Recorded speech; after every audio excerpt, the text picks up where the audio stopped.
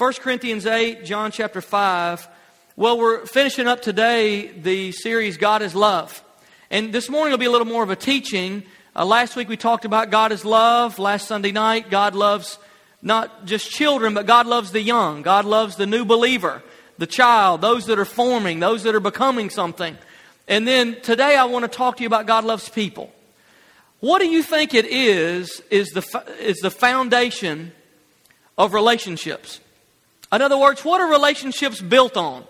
Let me give you a few ideas that modern societies come up with. Some people think in our society that relationships are built on contract. You heard of the prenuptial agreement? What that basically means is that your marriage doesn't have a shot. Contract. I know. This is the way we'll do a relationship.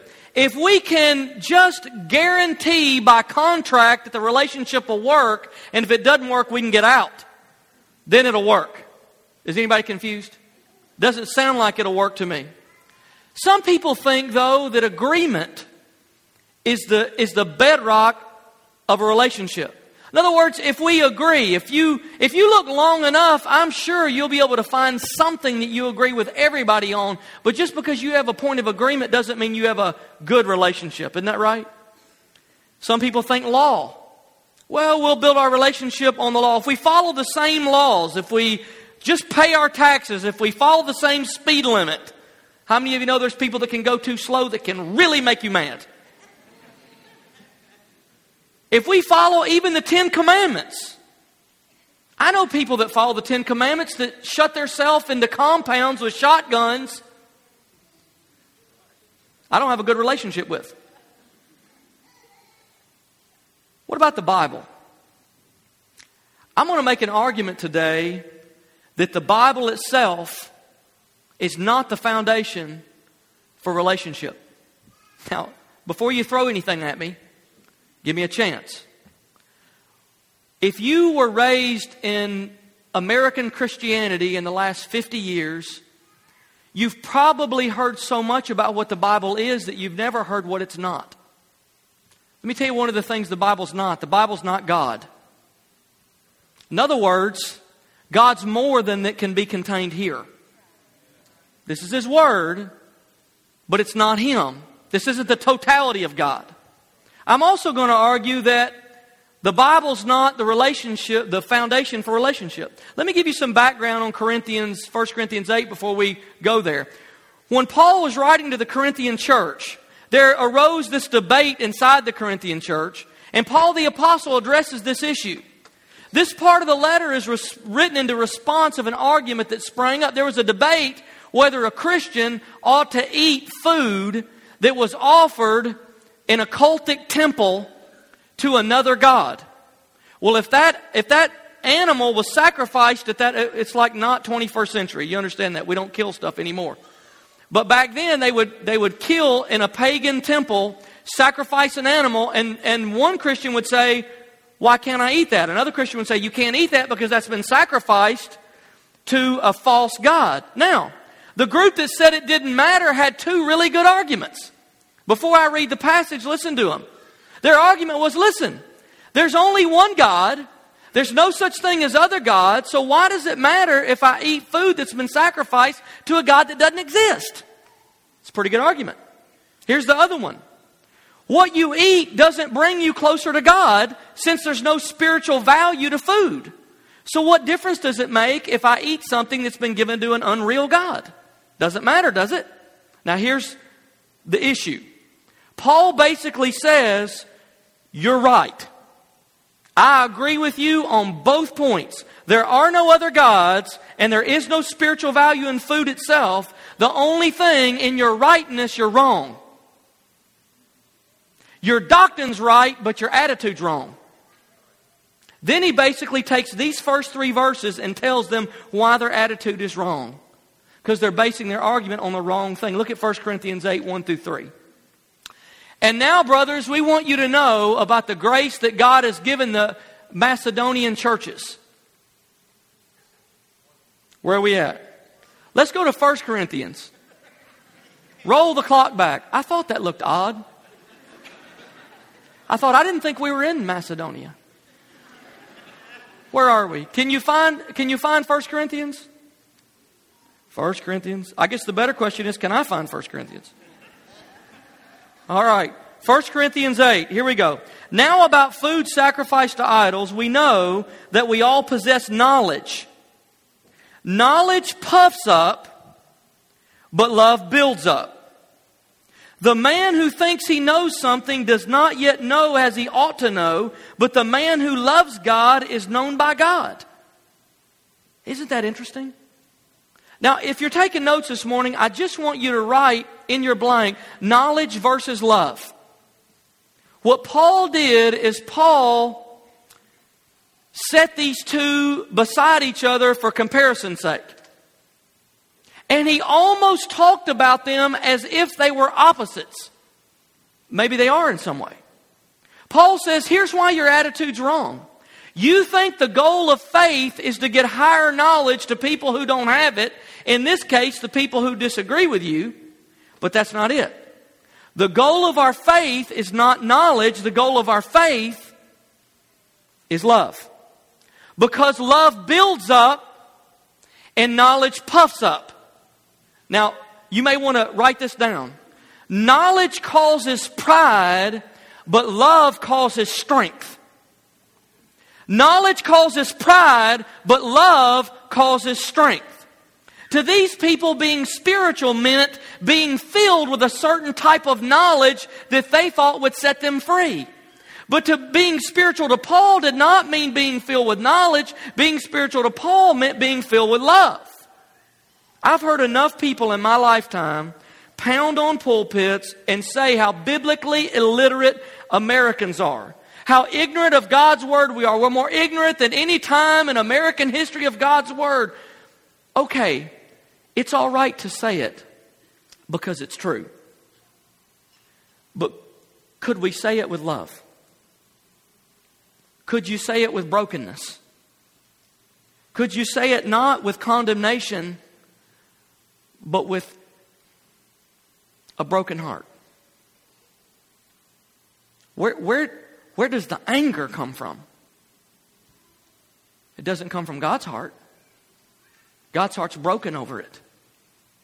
So when you say it, let's don't hit so hard. Let's don't talk so fast. Let's say we're in bad shape. And it's sad. And it breaks God's heart. Knowledge-based Christianity says, if you really loved God, you'd know your Bible better. Love-based Christianity says, how can I build you up? You don't have to pray more, read more, do more, nothing more. We can start right where you are. How do we start with you? Forget how you got there. Forget what went wrong. Forget what did happen. Forget what didn't happen. How can we start with where you are now and build you up in strength? How can we add to your faith? How can we add to your relationship? What is your Christianity built on? Is it built on knowledge or love? I'll give you a test. Look at the people closest to you. Remember last week I said, how do we know if God's love is in us? Look at that person you're struggling with the most. How much do you love them? Let me give you a different test today. What are your relationships built on? Love or knowledge or something else? Look at those closest to you. Are those closest to you puffed up or built up? Your wife, your children, your friends, those closest to you, are they puffed up or built up? Are they added to or struck down? Are they built up or undermined? What about those closest to you? That's how you know if the basis of your Christian life is on track. Love seeks to empower, it seeks to strengthen, it seeks to add to. The Christian life is not a collection of information. It's not collecting all the right facts. It's not getting all the information inside your mind, but the fact that you've learned to live in love toward everybody. How did Christians live the Christian life before they could read? 500 years ago, most people couldn't read. How did the Christian faith translate from one person to another. It's the Spirit of God that drove His love into a heart that was open to receive it. That's how the Christian faith translated. I'm not against reading. It's easier when I can find the verse I'm looking for. I'm not against the Bible. The Bible's tutored my mind. That's what gives you the mind of Christ is the Word of God. But I'm saying to you, what's the basis for relationship? The Christian life is not in what I necessarily know or getting the right knowledge or collecting the right facts. The Christian life is lived when I learn to live in love toward everybody. God's love so fills me and shakes me that I can let that love pop out of my life into every direction. Look at John chapter 5. I can tell you don't believe me. John chapter 5, 39 through 42. This is one of the most fascinating verses to me in this regard. John chapter 5. Okay, that's the right one. 39 through 42. You diligently, listen, Jesus is talking to the Pharisees now. You diligently study the Scriptures because you think that by them you possess eternal life. These are the Scriptures that testify about me, Jesus is speaking. Yet you refuse to come to me to have life. I do not accept praise from men. Now look at this verse. But I know you. I know that you do not have the love of God in your hearts. You diligently search the Scriptures because you think by them you have life. But the proof that you don't have life is that you don't have the love of God in your heart. Do you see that? What Jesus has done is helped us to see that the foundation for relationship is not knowledge but love. What Jesus says is the Bible's not what's going to bring you life. The Bible is going to point you to the one who can bring you life. Jesus said, I am the way, I am the truth, and I am the life. No one comes into the Father except by me. Remember last week how I told you why is it people that study the Bible are the meanest? Study the Bible the most? It's not always true, thank God. I like to think I study it some. I hope I'm not mean.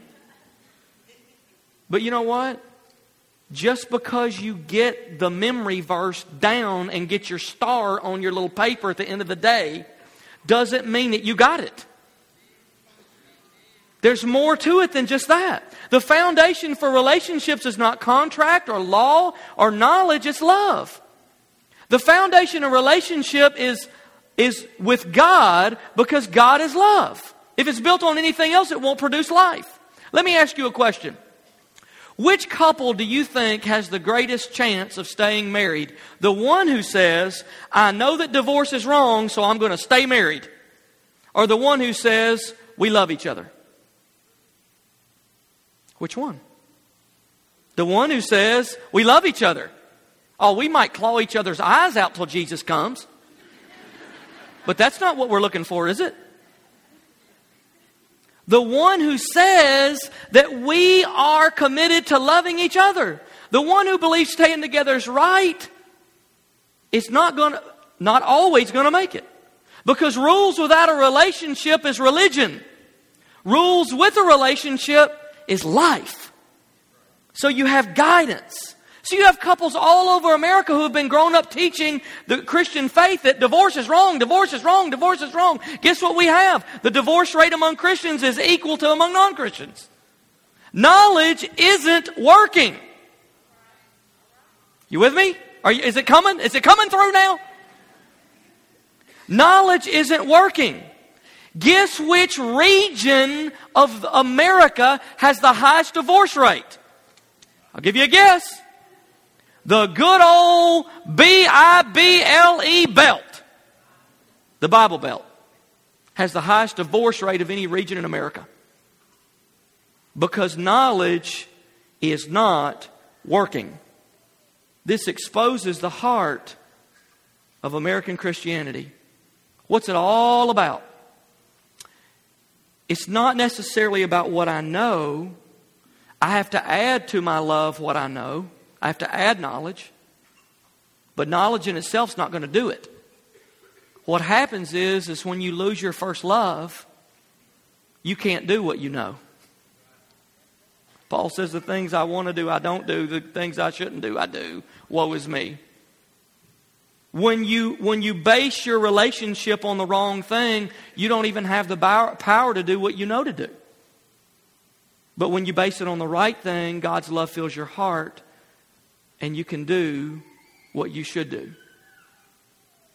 So we don't operate on a basis of love oftentimes. Historically, in traditional American Christianity, we've come through such a season of fundamentalism. Of knowing. But the thing is, listen to me, we can keep thumping our Bibles all we want. You can keep spouting doctrines and you can keep pounding on pulpits and you can keep saying it louder and louder. But until your heart and my heart become so full of God's love that it overflows into those around us, it won't bring any transformation. It's not what we know, it's what we have. You and I have learned two things, and you might want to write these down. In the last several decades, we've learned two things from two different sources. American Christianity, because we've grown up in a time of educational fundamentalism, has taught us that knowledge is strong. American culture has taught us that love is weak. American Christianity, through education and knowledge and systemized and dotting it out, has taught us that knowledge is strong. If you know the right thing, you'll be all right. Well, guess what? The last time I went to the Christian bookstore, we have more books there than we've ever had. The internet has more resources than we've ever had. We know more than we've ever known, and we're not right. But American culture, through Hollywood and media and sappy and soppy and soap opera and sloppy and slathery and every other thing, has taught us that love is weak. Just start over. Just get someone else. No, people don't stay together anymore. People don't love each other anymore. The brokenness of the family, the brokenness of the home, the dysfunctionality of relationship. We've learned two things that undermine what this book tells us. And that is that love is strong. Love is strong, and knowledge has some limitations to it that we haven't dealt with honestly. Now, what is love?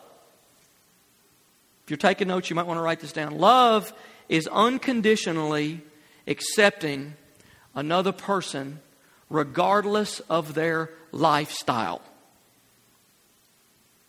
What that says is, I don't have to agree with or believe everything you do to accept you.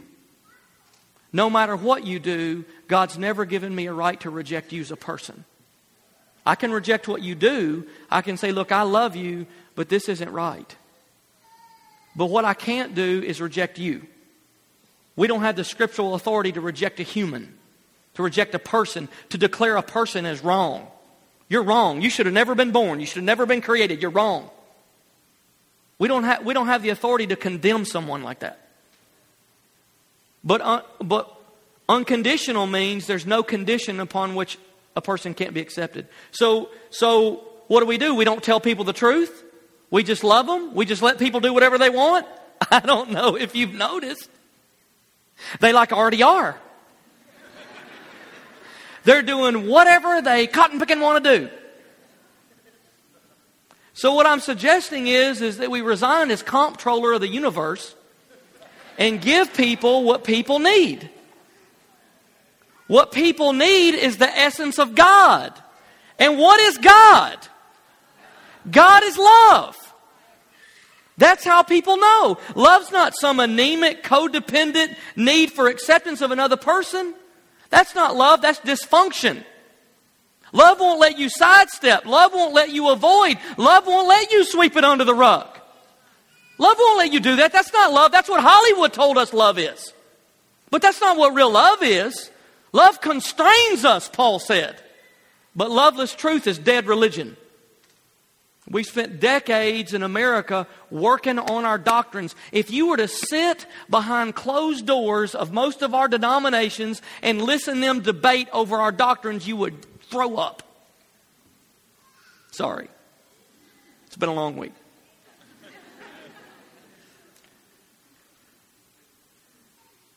But we've sat and worked on those doctrines and scribbled them and whited them out and undoed them and redoed them on our computer and our Microsoft Word so long that we finally, it took 100 or 200 or 300 or 1,600 or 1,800 or 1,900 years, but we finally got it. Our doctrines are finally right. The problem is they're dead right. There's no life in them. If you were to read the doctrinal statements of most denominations, you would say, this is good. I mean, just read it. Look it up on the internet. If you look at the doctrinal statements, the scriptural support, the thinking, the background, everything that's come through these centuries of learning and understanding, you would say, this is absolutely incredible. The problem is, there's no life in it. Love is unconditionally accepting every person, even if you have to reject their lifestyle.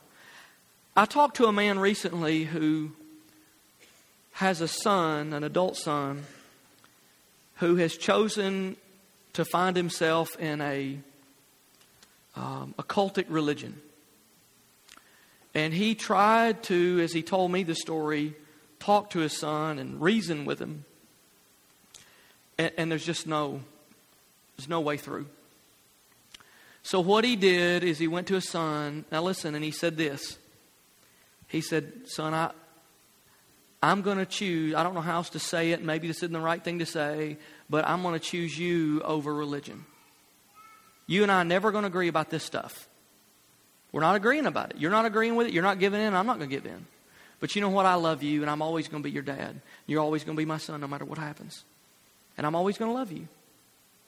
And he chose to keep the relationship and pray and wait for the Holy Spirit to open the right door rather than trying to push it. And can I tell you, that man has a greater chance of touching his son's life over the long run than the one that says, you're out. You're out. Unconditional love. Doesn't mean I'm going to agree with you.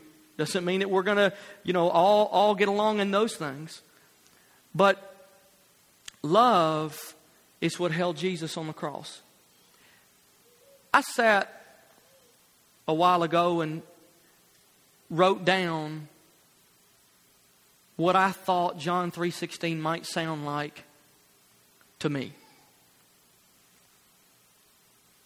John 3:16 to me sounds something like this. When the world was in chaos, dysfunctional, wounded, lost, God knew the only path of redemption came through the ultimate sacrifice of love. So Jesus came not to clarify doctrine, not to teach a Sunday school class, but to do two things. To reveal God's love and life by serving, and to reveal God's love through death by sacrificing. I don't know whether that's right or not, but it sounded good to me. The only people Jesus was really mad at were the people who knew the Bible but had no love. Micah, would you come? Several years ago, I was at a funeral. A 16-year-old had died in a car accident. It was tragic and terrible, and I was just there as a friend. And another church family had gathered. There were hundreds of teenagers there at the graveside. And I can remember thinking, wow, this is really hard. I've only done one funeral like that before. I don't ever want to do another one. But I realized that this was such a powerful moment, such a painful moment for so many people. A bunch of the high school kids had gathered around. It looked like a little tent from the sky with people scattered all around it. And the minister, as he went near the casket, he opened the Bible and he began to read. And as I sat there and listened, I became heartbroken. He opened the Bible and read 6 verses. He turned to another chapter and read 8 verses. He turned to another place and read 6 or 8 verses. He turned to another place and read about 6 verses. He turned to another place and read 5 or 6 verses. Just like Just like this. And the Lord himself shall... It's like a machine gun. Like he jumped on a turret and was just mowing everybody down. And then he said, let's pray. I sat there and my heart broke. And I said, my Lord, is that what we have? Is that it? Is that all we got right there? That's it? I mean, that's all we have? This couple brought a little baby home from the hospital nursery and fed that child and clothed it and poured their life into it, and that child's come to 16 years old and has tragically been taken off the earth, and that's all we have?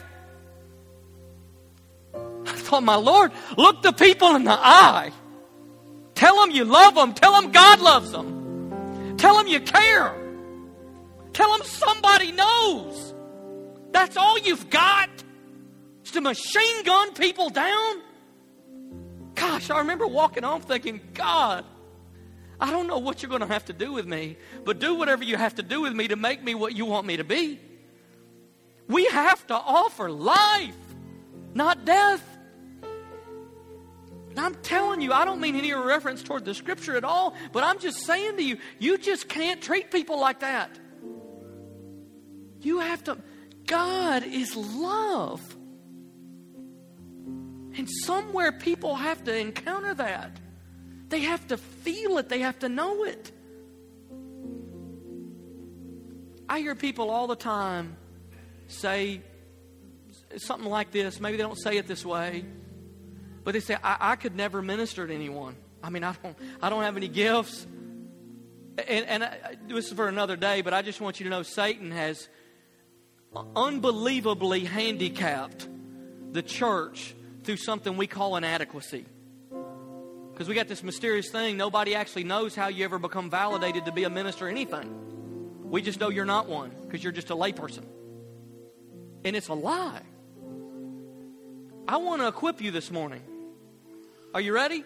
You're about to go to minister school. I want to ask you 2 questions. Number 1, can you show someone that you care? Anybody find that too hard? Don't raise your spouse's hand. Anybody find that too hard? Can you show someone that you care? All right. Number 2. Can you share with someone the things that have helped you grow in God? Congratulations. You're a minister of the gospel.